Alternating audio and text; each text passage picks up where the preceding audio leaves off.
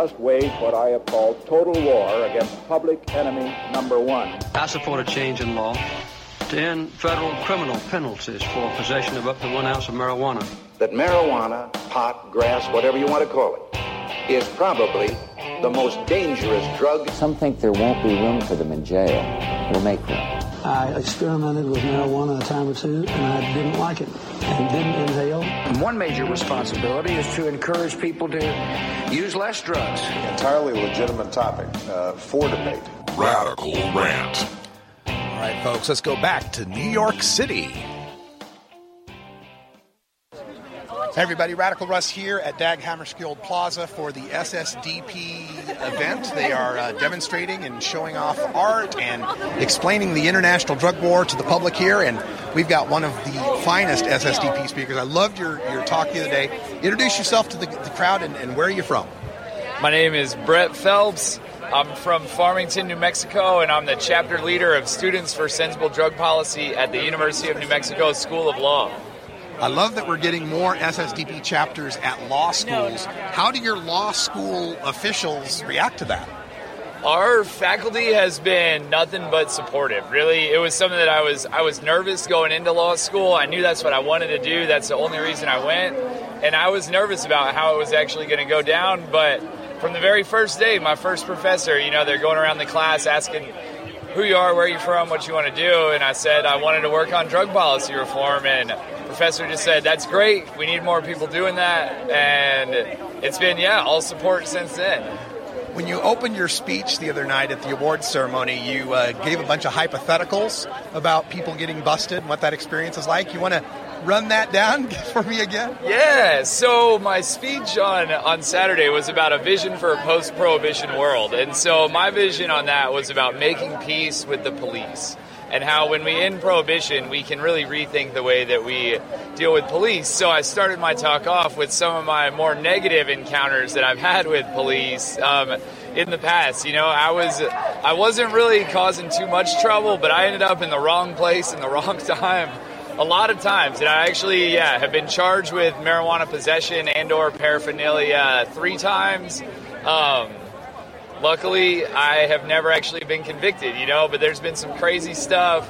I've done a lot of time on probation. I had a real kick-ass public defender that helped me out with one case. So, it was all that craziness and cops pointing guns at me and all that led me into this place that I am now. So the legalization then is one of the tools we need to do to make peace with the police.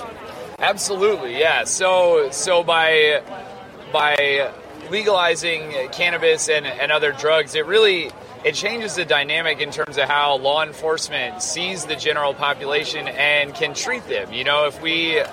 If anyone who's even suspected of having drugs is a potential criminal, then it really, makes it an us against them kind of situation. So by moving legalization forward and allowing police to focus on serious crime, I really think that can have a dramatic impact on, community police relations. Some of the ways we've been successful in getting cannabis re-legalized have had to do with a tax argument. A lot of people smoke pot. We can tax them, make some money. There's been a criminal justice argument. There's been a marijuana safer than alcohol argument. What do we do as we move on to these other drugs that aren't necessarily safer and won't necessarily raise a lot of taxes? How do we move that ball forward? Really looking at it as a social justice and human rights issue, right? The liberty and freedom to be able to put what you want into your own body is something that translates much better beyond marijuana. Marijuana is really a great starting point, right? And the momentum is really in our favor. But if we're looking at it from a broader human rights perspective and the injustices socially, economically, and environmentally that are caused by this war on drugs, I think it really can help us broaden our perspective in terms of ending prohibition. Excellent. Now, is there any contact info or websites you'd like to give out for folks if they want to get in touch with you? Absolutely. Got to shout out ssdp.org. You can find me on Facebook, Brett James Phelps, Twitter at Brett J. Phelps, or brett.phelps@ssdp.org. Always happy to talk to supporters or the haters. Yeah, let me know any questions, comments. I'd love to talk to you. All right. Thank you so much, Brett. folks there at the SSDP conference. Got to meet them in Washington, D.C. Spent some time at the Patients Out of Time conference in Baltimore. Did the D.C. marijuana seed and weed giveaway in front of the White House. United Nations Mark Kleiman Cannabis Summit in New York, and the Oregon Marijuana Business Conference, all in the past week.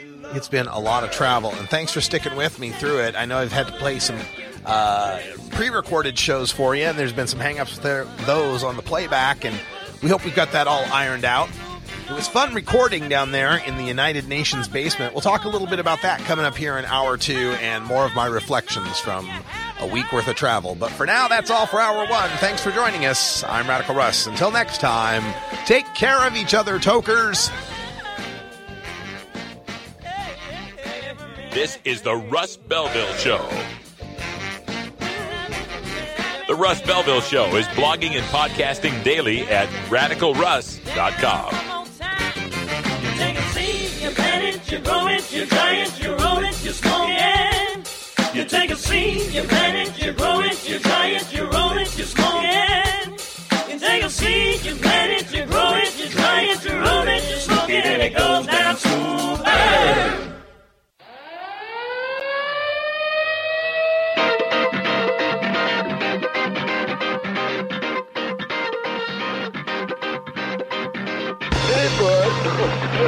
Now it's time for Toker Talk Radio, the voice of the marijuana nation. What are you people? On dope? Where you can toke. I inhale frequently. Or you can talk. I experimented with marijuana and didn't inhale. Or you can toke and talk. To end federal criminal penalties for possession of up to 1 ounce of marijuana. While we talk about toke on Toker Talk Radio. So, by the way, when it comes to pot, you know, if you're 40 years old, you live in a log cabin in Oregon, you got 12 giant pot plants in your backyard, have a ball. Live from beautiful Portland, Oregon at Rolla J Studios. Hey, this is great. Just not cannabis. Plus your calls live at 971-533-7111. They're walking on their pants with their cap on backwards, listening to Enema Man and Snoopy Poop Dog. What's to keep somebody from getting all potted up on weed and then getting behind the wheel? Gateway theory doesn't work. It's a reality. Holland, is it real? Don't tease me. We're locking up people that take a couple of puffs of marijuana, and the next thing you know, they got 10 years. And now, here's your host, the guru of ganja graphics, the sultan of sativa statistics, and the worst nightmare of a reefer-mad prohibitionist. A polite, perspicacious, productive pothead with a propensity for PowerPoint. Radical Russ Belville. All right, welcome back, tokers and tokettes and non-toking lovers of liberty. Radical Russ coming to you live. It's 7 o'clock Eastern Time. I'm back on the East Coast here in the outskirts of Greenville, South Carolina. Greenville. Greenville. And it's a good time here. Lots of folks hanging out. I'm hanging out at the house of Big Daddy Fink from 420radio.org. And some road tripping activists have made their way to this hacienda. And it's been a delight because that includes two who I was in New York with. That would be Jenna Broom from North Carolina and Sharon Ravert from Georgia. They are in the house, although they're technically not in the house right now. They're outside on the porch looking at the pool. But it's been an interesting situation getting to see people in different places as we go from place to place. And you learn so much about the people that are involved in this marijuana activism and how much we rely on one another to get through this and to be able to split hotel rooms and to be able to share meals and share cabs. And when someone's got a house and you're road tripping through, you can stop by and hang out and relax and get off the road for a while. There's so much cooperation that goes on in this, and so many people that put so much of their own money into it and their own time into it. It's just a beautiful thing to be a part of, and I thank everybody who's ever supported me or helped me out in doing what I do. And I hope in some way I'm giving back and able to help those people that are moving forward in their activism.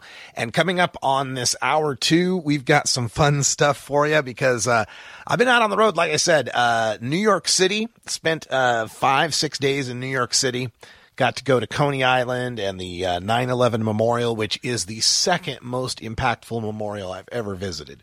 The Vietnam War Memorial, of course, was powerful. That's number one in my book, but the 9/11 Memorial is right up there. And got to see the East Village, had a most interesting time. Kristen Gwynn, my former editor at The Alternate, now working at High Times, I had the time off, and we were done with the event at the United Nations, and I said, what can I do that's New Yorky, but not touristy, right? Like, I've done the Empire State Building in Times Square, and Madison Square Garden and Central Park, and, you know, all that kind of stuff, Freedom Tower. So what can I do that's New Yorky, but not touristy? And she goes, well, have you been to the East Village? And I'm like, no. And so, well, let me take you to the East Village. Now, mind you, she's saying this, we're in Midtown. So we're like at 42nd Street, like UN and, you know, First Avenue, right? And we have to walk downtown all the way to the East Village to like Alphabet City down there. And 40-block walk. And this woman, she's definitely a New Yorker because she walks like a New Yorker. My God, they walk fast. I thought I was a fast walker, but got nothing on these folks. And I'm like, you know what I haven't noticed is a whole lot of skateboarders. And she goes, oh, that's where we're going. Is where the skateboarders are. And we had a good time. We walked down there.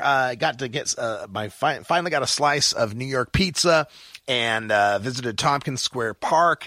And right as I rolled up a doobie to smoke in Tompkins Square Park and took my first puff, suddenly, out of nowhere, an NYPD police van races through. This is like the pedestrian part of the park, races up the trail right toward us. I'm like, holy shit. Oh my God, I'm getting busted again. Again, it's happening again. No, there was some fight or something that was going on past us. So this police van just rolls right on by, lights and sirens blaring. I'm holding my breath. I've still got my hit in my lungs, waiting for this thing to go by.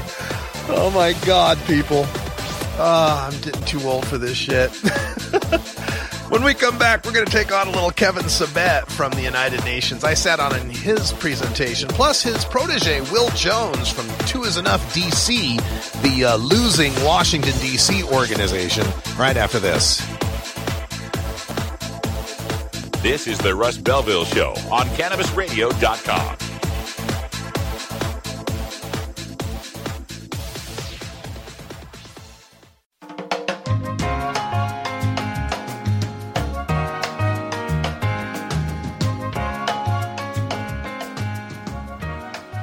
Hello, Mr. Man.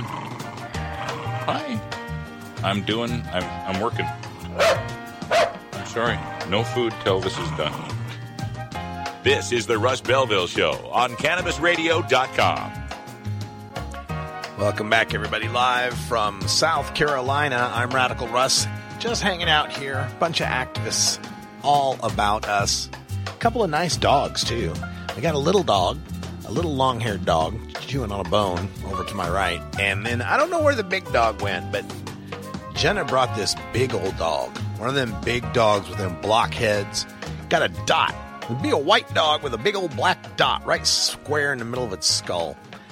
Couldn't be a more gentle dog. What a lovely, lovely dog. Makes me miss my Roscoe, but hey, that's the way the ball bounces.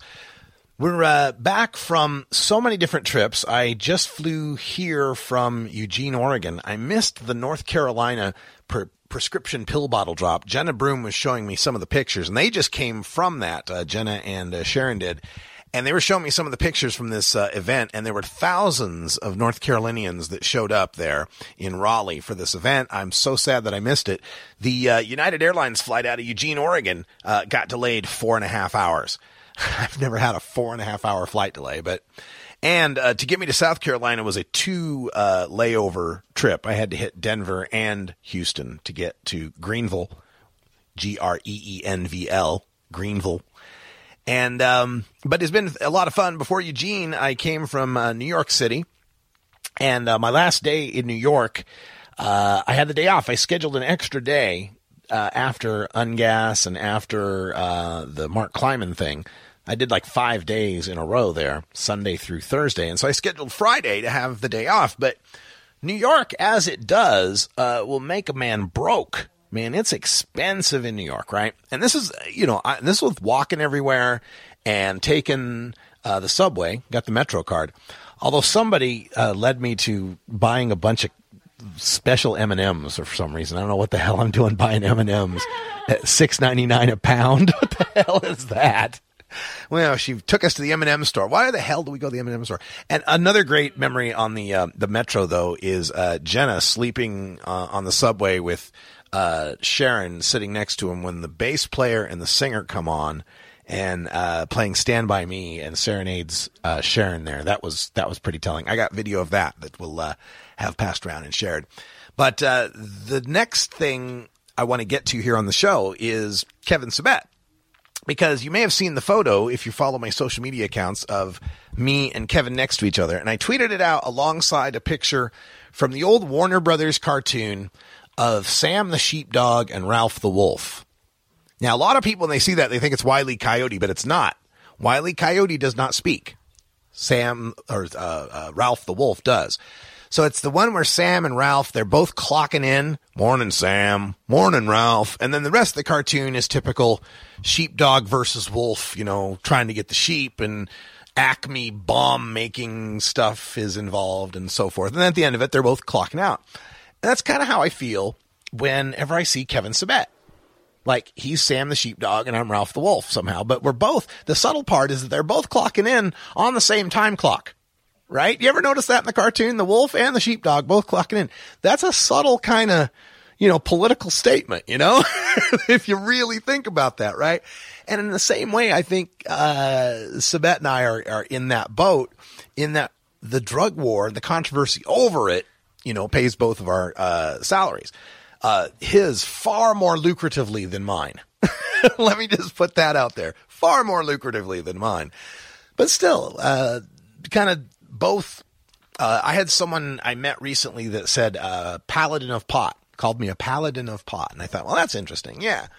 I just kind of believe in this, and I believe in this change, and I believe in it as a civil rights thing. So when I tweeted that picture out, a lot of people were like, well, how do you not punch him in the face? How can you stand that guy? Right. And I don't know, maybe I take the position that he does really believe in what he's doing. Right? That maybe he's like a religious person, right? When you find a religious person and you question really, if you get down to the literal texts of what they believe, and come on, you don't really believe that. Come on, really? And they do, right? And do you ascribe them as them trying to fool you or to fool themselves, right? And I don't know. With Kevin, I get this feeling like his heart's in the right place.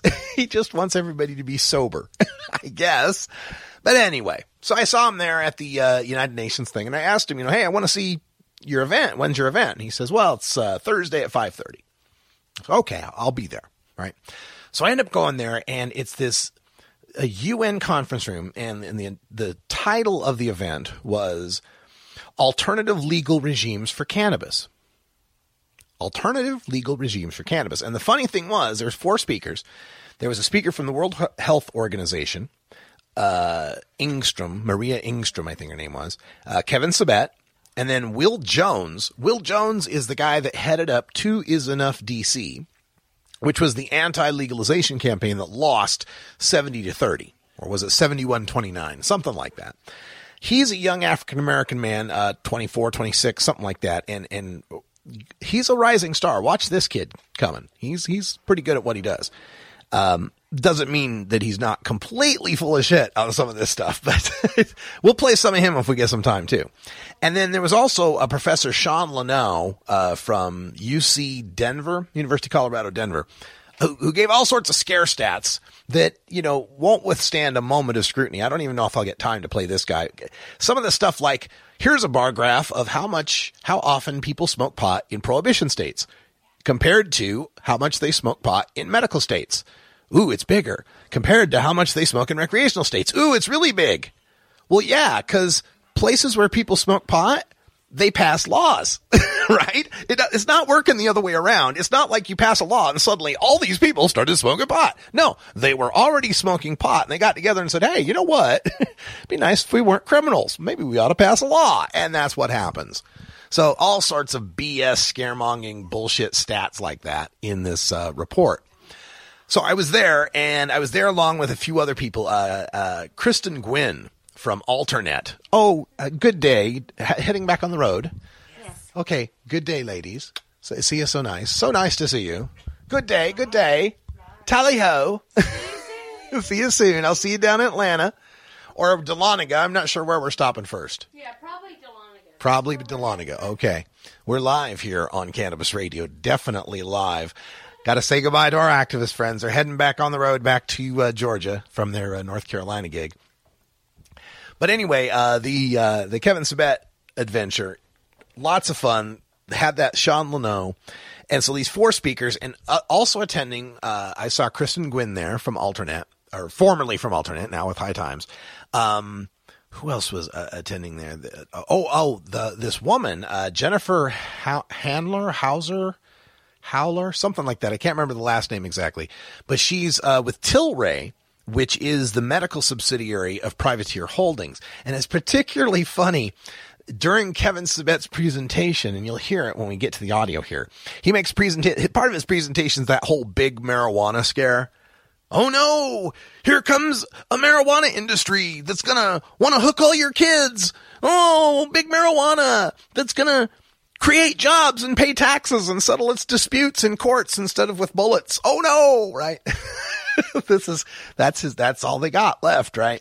So as Kevin makes his big marijuana scare, one of his slides has Privateer Holdings, Marley Natural, Privateer Holdings. So I got this great snapshot of Jennifer, the woman from Tilray, looking at the slide. I got the back of her head looking at the slide of it, kind of demeaning her company. And she did end up getting to talk to him after the event. I saw her go up and make some conversation with Kevin. So I wish I could have been a little closer to have heard what went down, but it sounded very interesting. I also, at the end of the event, introduced myself to Will Jones, the young man from 2 is Enough DC. And I came up to him and I said, "Hey, Will, you have some fantastic presentation skills. I'm Radical Russ. Nice to meet you." And he was genuinely shocked. He actually jumped back a bit. It was funny. You're Radical Russ. I can't believe I'm talking to Radical Russ. I'm like, in my mind thinking, yeah, like potheads can fly and shit, we can buy plane tickets and dress in suits and stuff. Who knew?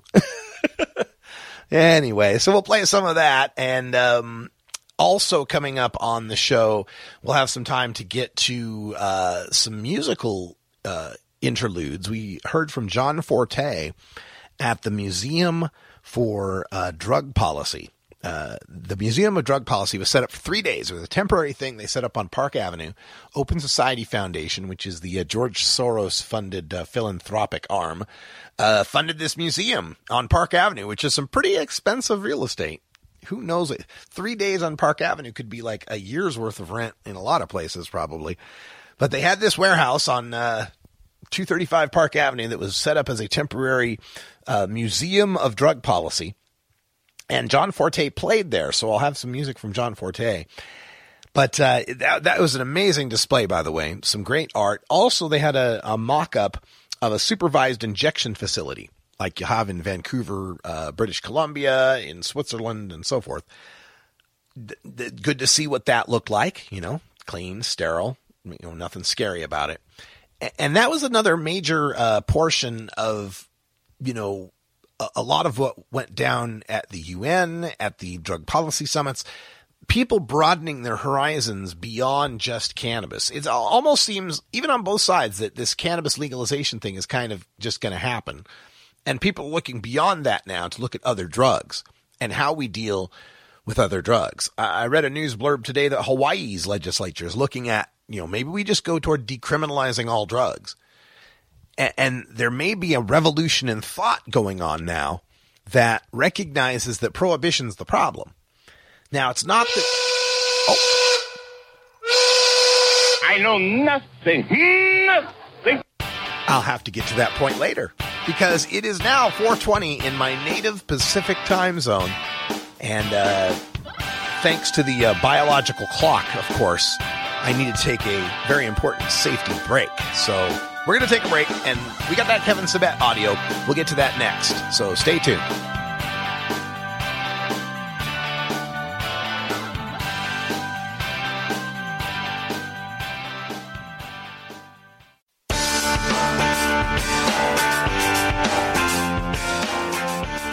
I have a package here for Radical Rick. Is there a Radical Rick here? How about a Rick Russ? Any Rick Russ? Somebody named Freddie Barack has sent him a package. Anybody? What is that? Sounds like a skunk. You're tuned into the Russ Belville Show, the voice of the marijuana nation, only on CannabisRadio.com. Welcome back, everybody. It is 7:23 here on the East Coast, 4:23 back home in beautiful Portland, Oregon, and we just heard our commercial from my supporter and longtime sponsor, Lucky Horseshoe Tattoo. And I want to give a special shout out to Thomas Barrington from Lucky Horseshoe Tattoo, who has just gotten married. Congratulations on your wedding. So happy for the both of you. And the pictures I'm seeing on Facebook are beautiful. You look great. Everybody looks like they had a great time. And I really wish I could have been there as well. So Thomas and Beth Barrington, I don't know if you're going to keep the last name Beth, but whatever you're going to do, let's all be PC, however we want to do it. We support it. Now I've gone completely off track, but I'm so glad that you had a happy wedding, and I hope things go very well for you both. All right, let's get to the audio for today, because I attended that session, Kevin Sabet's alternative legal regimes for cannabis that he held at the United Nations, where not a single alternative legal regime for cannabis was discussed. There were no alternatives whatsoever discussed. It was all just pretty much ragging on Colorado and Washington to some extent, ragging on legalization, how we can't let it happen in California because then the sky will fall. And let's get to it. Here's some Kevin Sabet for you. In the field. We will move on to a more political angle of this issue. And Kevin Sabet is one of the most primary oppositions to cannabis legalization in the United States, it's fair to say, and he will walk us through what is happening with the commercialization of cannabis. So, Kevin.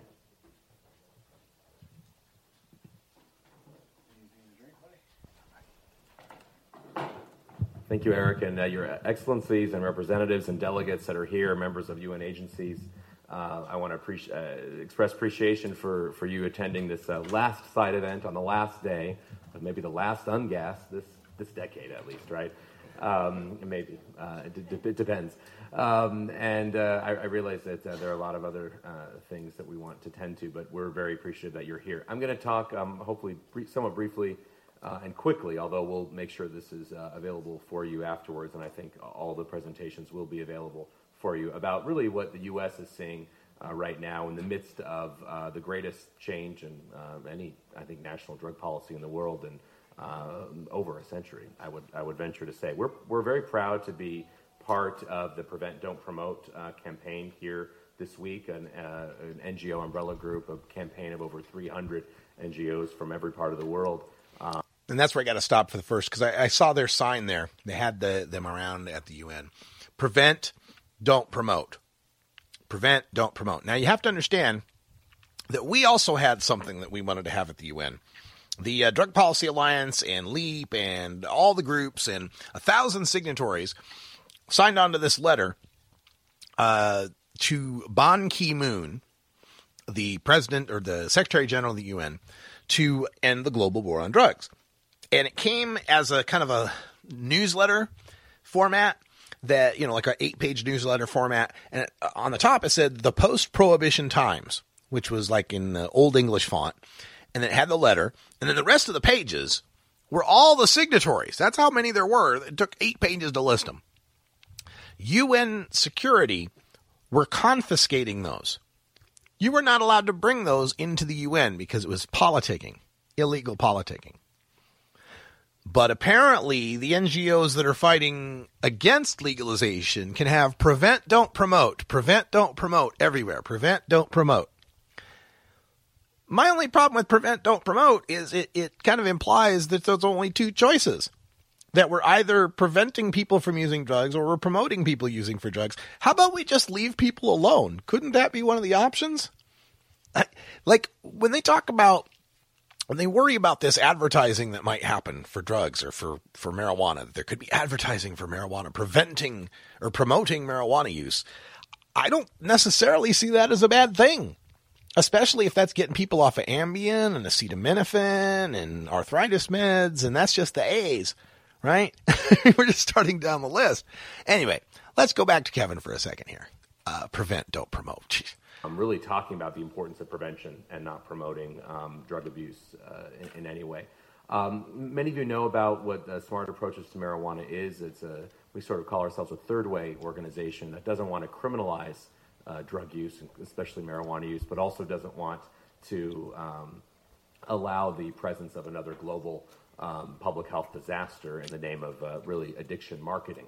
And a disaster in addiction marketing. And we'd all be addicted to pot. There'll be pot zombies. Oh my God.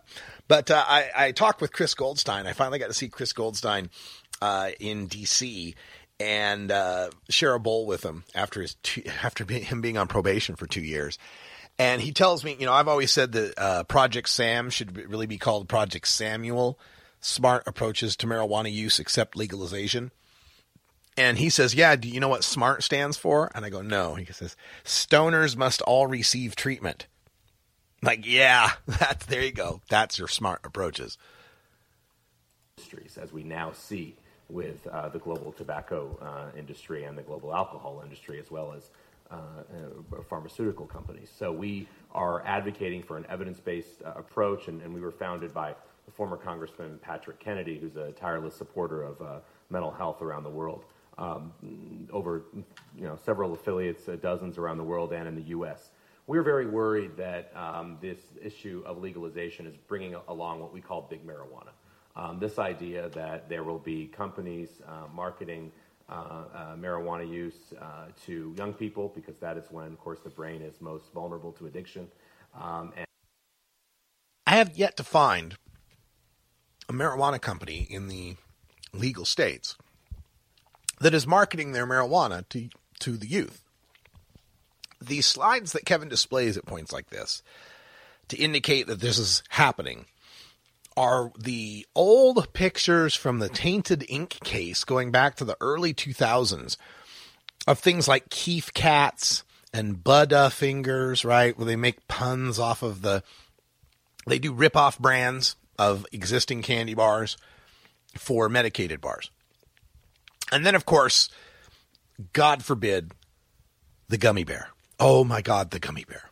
All right, so there'll be slides of these gummy bears and Keef Cats and Butterfingers, and that's supposed to indicate marketing to the kids. Now, I actually looked up the stats on this, because you know me, I look shit up. And according to the Confectioners Association, whatever the hell the name of the group is, I forget the exact acronym, but basically the trade association for candy. 2/3 of all candy in the United States is consumed by adults. So 2 out of 3 gummy bears are going to adults. So why are you saying this is marketing to kids when clearly adults like this stuff too? Have you ever visited a Walmart? Have you seen the people shopping there? Come on. People like candy. Adults like candy. That is not prima facie evidence of marketing to kids. Another one that was cited, and this was funny, was in his slideshow. A little later, he shows a picture of an ad that you'd see in a typical trade mag or a dope magazine or whatever. I shouldn't pick on dope. I don't know if it was in their magazine, but one of the weed magazines of a scantily clad woman, right, with medical recommendation or whatever, and that was supposed to be marketing to children. It's like, no, it might be marketing to young men who, as of the age of 18, can get a medical marijuana recommendation in the state of Colorado. And to say that the pictures of scantily clad women are only marketing to young men, excuse me, I'm 48. I was, let's say I wasn't offended by the pictures. And if I was offended, it wasn't for the reason of them being scantily clad women. It's for the sexism in the marketing. As if scantily clad women don't appeal to older men, or lots of women for that matter. I digress.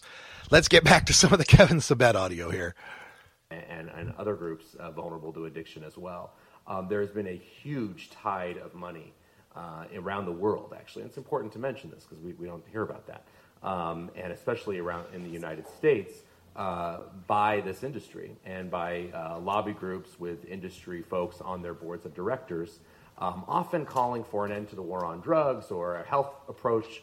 And then, unfortunately, when you sort of dig a little bit deeper, you see the money is really about something much more pernicious, I think, because I don't think any of us want to see those who need help incarcerated or criminalized for what is essentially a health problem. But we also know that health problems are not ameliorated when we support them, when we promote the actual disease, which is what we're seeing.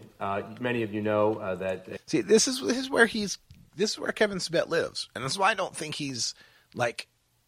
To be a bullshitter, you have to know that what you're saying is bullshit. And I don't think he thinks what he's saying is bullshit. I think he believes it. That people that use marijuana have a disease. That's the way he sees it, is that drug abuse is drug use. That any use is abuse. That using drugs, just the act of taking drugs, the idea that you as a sober human being would want to alter your consciousness is right there what he's against. Is this idea that you'd change your consciousness, well, you must be sick. You don't like yourself the way you are. You hate being sober, therefore you don't like reality as it is, and that's a sickness. And there's people that think this way, and I believe that's where he's coming from. You see it in the background of all of this rhetoric. He just said something to the effect of that we're promoting this disease by legalizing marijuana. No, you're recognizing that a whole lot of people already use marijuana. They already do. It doesn't matter if it's a disease, a moral failing, a health choice, a smarter alternative. All use is none ya. It doesn't matter why they're using. There's 28 million of them already doing it. And they're going to keep doing it. You're never going to stop them from doing it. I was smoking a joint 2 blocks away from the United Nations that just had a big discussion about enforcing international drug treaties that made what I was doing illegal. They're not going to stop it. There's already 28 million. So the question is, how do you deal with all those people that are going to keep doing what they're doing? And if they're going to keep doing it, somebody's going to keep supplying them. And if you don't legalize it, the market side, you're going to have violence. You're going to have corruption. It's an immutable law. It's just, we've seen it in stark terms in Mexico, in Nicaragua, in Honduras. We know this exists in every city in America. The evidence is quite in. We don't need a whole lot more study or introspection on it. If you don't legalize the market, criminals own the market. And criminals with money do bad things. We'll come back with more Kevin Sabet when we return from South Carolina. We're live. I'm Radical Russ. Stick around.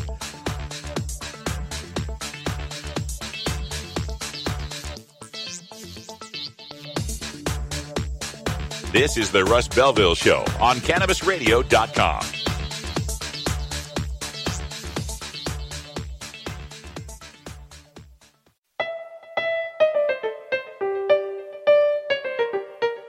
Remember, friends, there's more to life than marijuana. I just can't remember what it is. Why'd I come in here? This is the Russ Belville Show on CannabisRadio.com. Welcome back, everybody. We're live from South Carolina, where I just finished eating 2 Pixie Sticks. Remember Pixie Sticks? Just the powder in a stick, right? Great stuff. I'm telling you, this is... It's interesting how over the past week I've stayed in the guest room at Keith Strop's house, the founder of Normal. And then I went to a hotel room in Midtown Manhattan that was like a bed and then a foot around that bed, right? That you could walk around, and then a little bathroom tucked off the side, right? And it was $91, which was, I'm like, oh, I got a Midtown 91, right? I wanted to get it for the next day. I looked up on, because I got it through hotels.com, right? And I went online to see if I could extend it another day. Second day, $988 for that room, right? So I had some sort of wicked ninja, got it last second, they had to sell it or else deal. And I didn't get it the second night. And then the next 4 nights, I spent in an Airbnb in Long Island City, off of Crescent Street, off the Queensboro Plaza, that was like this 2-bedroom apartment that had been subdivided into 4 rooms, and each one was being Airbnb'd by somebody, and you never saw anybody in it, and like the living room and the kitchen were always empty. It was really weird. And again, my room, bed, 1 foot of space around it. That was like $41 a night though. So I got to stay in New York for that pretty cheap. And then I go from there to a Hilton in Eugene. 2 big plush beds and a wonderful shower. It's all nice. And then from there, I end up here, which is the best so far. This is the best so far, I got to say, because there's house burgers, there's pixie sticks, and there's dabs, and it's just a wonderful thing. All right. So let me get to the Kevin Sabet audio. Got some more of this from the United Nations General Assembly special session. Here's some more Kevin Sabet. In 2016, in November of this year, several states will be voting on this. And right now in Vermont, especially, there's a very rigorous debate about what is happening. We are very concerned because we know that, and this is actually, these are statistics from Europe, but it's the same in the United States. Heavy users dominate the overall consumption of marijuana.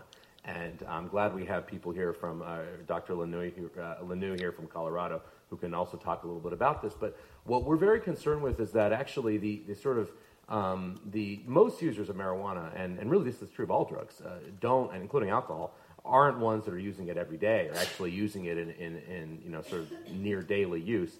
But the small proportion, and in this graph we see here 20%, the small proportion of the people who used it in the past year, who use it almost every day or every other day, they are the ones responsible for consuming the majority of the total volume of the drug. And so 20% of Europeans who smoke marijuana or use it close to every day are responsible for using 76% of the total amount. And that's... Yes, and 20% of the drinkers are those who drink 80% of the beer, and 20% of the smokers are those who smoke 80% of the cigarettes, and 20% of the potato chip eaters are the ones that eat 80% of the potato chips, and 20% of the people who buy fur coats are the ones that buy 80% of the fur coats, and so forth.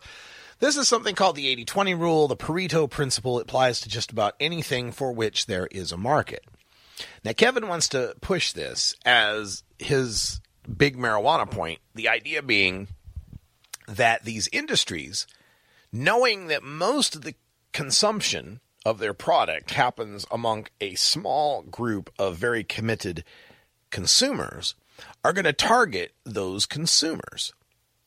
So you can find analogs to this in the targeting of alcohol toward young binge-drinking people, college-age binge-drinking people. You can find this in the targeting of fast food to people of lower income and people with more obesity and so forth.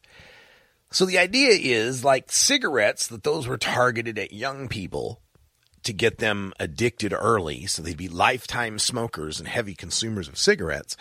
Likewise, there's going to be this push by big marijuana to have these consumers built young. We're going to market the marijuana to the kids young so they can start for a long time and be lifetime smokers.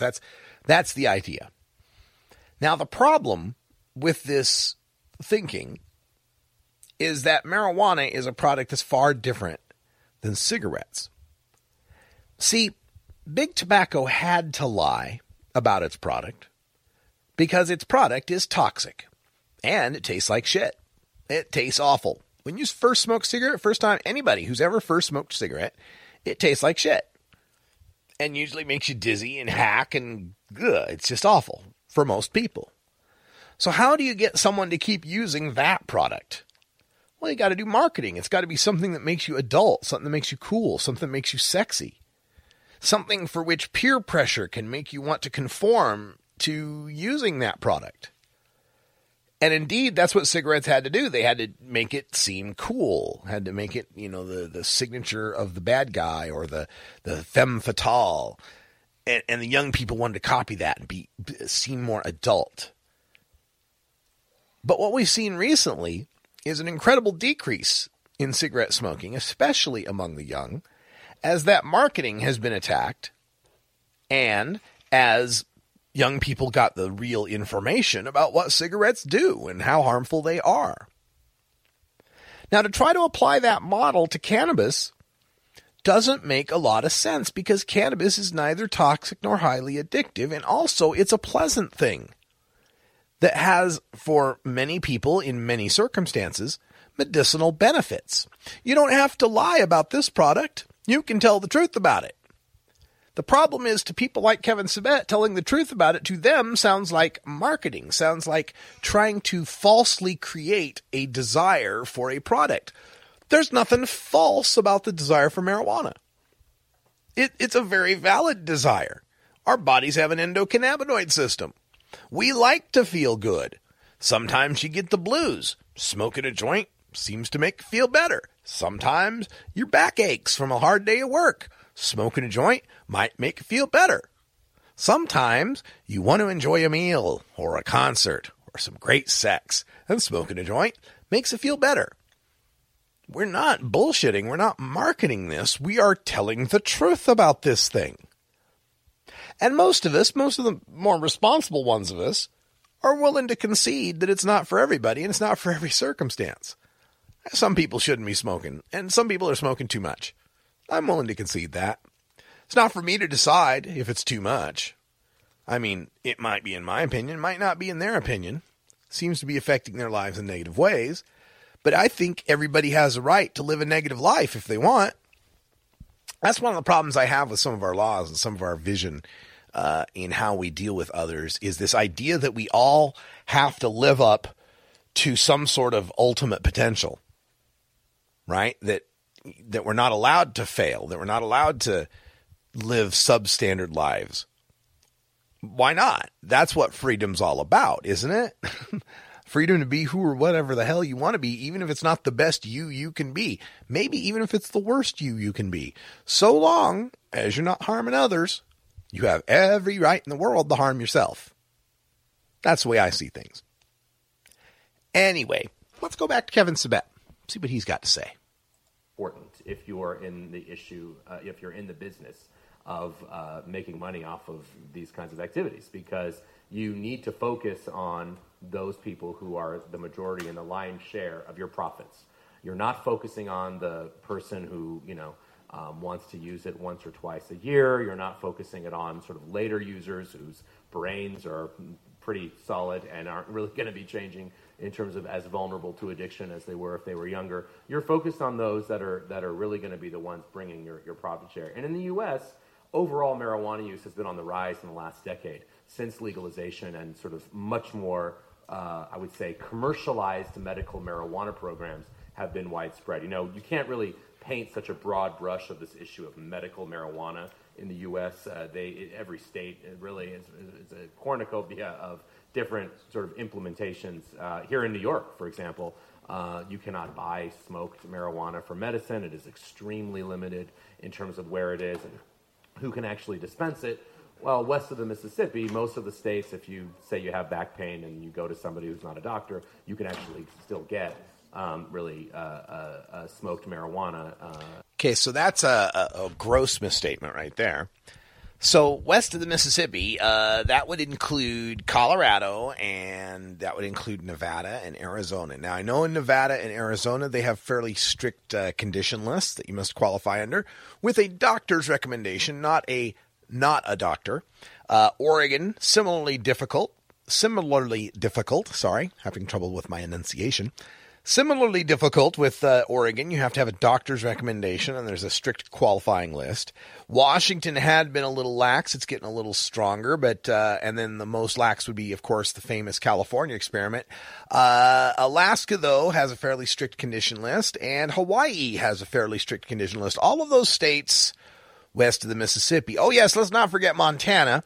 Montana is a strict condition list that's gotten even stricter under its most recent legislative changes. And New Mexico, let's not leave out New Mexico, with also a strict condition list where one could not just walk in somewhere to not a doctor and say they have a backache. I get so tired of that characterization by Kevin Sabet. For your supposed ailment. So what we've seen since those programs have spread is essentially an annual growth rate of close to 6%, an average annual growth rate. And really in the U.S., we're seeing the overall use go higher. We are concerned because essentially your brain is under constant development when you're an adolescent. And, here you can see from, age 5 to 20 what your brain's looking like. And, while it is, your brain is sort of figuring out who it's going to be for the rest of its life, it's vulnerable to things that come into contact with it. By the way, good or bad. I mean, if you learn a sport when you're 5 or 10 years old, you're more likely to be a lot better at that sport throughout your life than if you start when you're 50. You learn a second or third language very quickly when you're 4 or 5, much easier than when you're 40 or 50. Well, the sort of double-edged sword part of that is that you're also more vulnerable to addictions of anything, of any kind. Of all drugs. And what we know about cannabis and the excellent WHO report summary we just heard talks about the different specific regions in the brain that are especially vulnerable to marijuana. And I think one of the sort of interesting things we heard about the truth that there have not been fatal overdoses, although many overdoses, but not fatal overdoses from marijuana resulting in stopping in breathing. What's interesting is here, actually, if I can get the green, there we go. As you see, we don't have cannabinoid receptors in the brainstem, whereas we do for opiate receptors. And the brainstem actually regulates your heart rate and breathing in that way. So the reason we don't have the fatal overdoses is not because sort of one thing is less harmful than the other or whatever. It's because actually that mechanism in the brain that would stop breathing isn't there, thankfully, in terms of the cannabinoid receptors. It is there. So Kevin Sabet is thankful that we don't have any cannabinoid receptors in the brainstem so that smoking pot would cause us to die. Do you think we'd still be smoking pot if we did? If it was God, jeez. Only so much you can listen to. We're going to come back, wrap things up here live from South Carolina. I'm Radical Russ. Stick around. We'll be right back after this.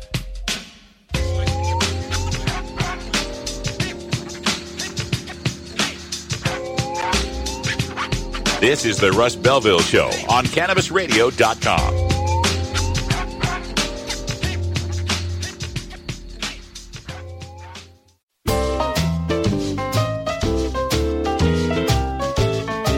Pod 2.0. It's not your father's Woodstock weed.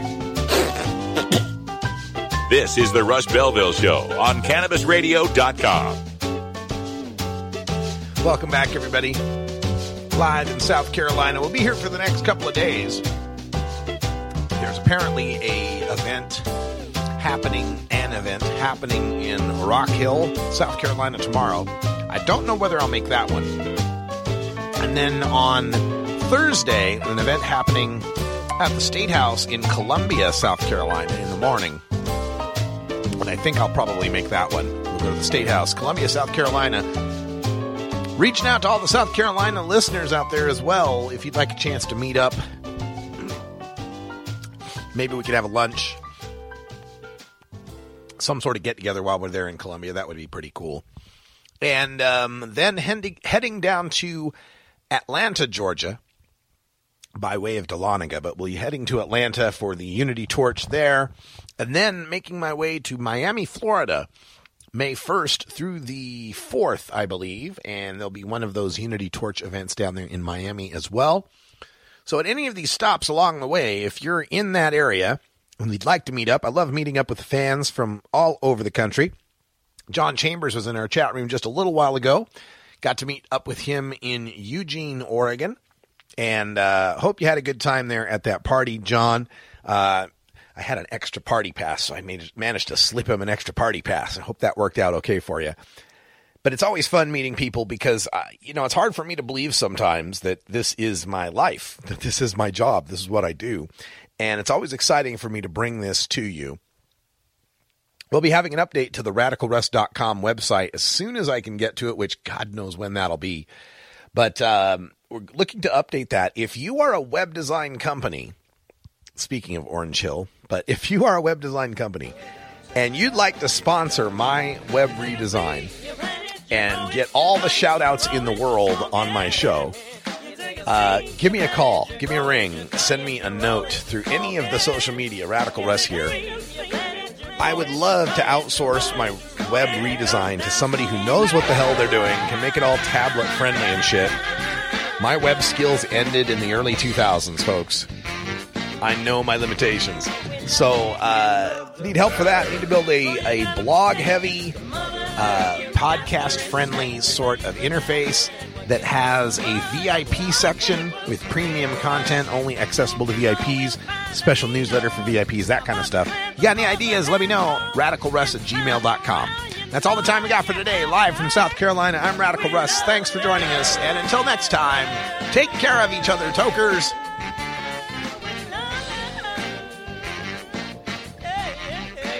This is the Russ Belville Show. The Russ Belville Show is blogging and podcasting daily at RadicalRuss.com. You take a seed, you plant it, you grow it, you dry it, you roll it, you smoke it. You take a seed, you plant it, you grow it, you dry it, you roll it, you smoke it. You take a seed, you plant it, you grow it, you dry it, you roll it, you smoke it, and it goes down.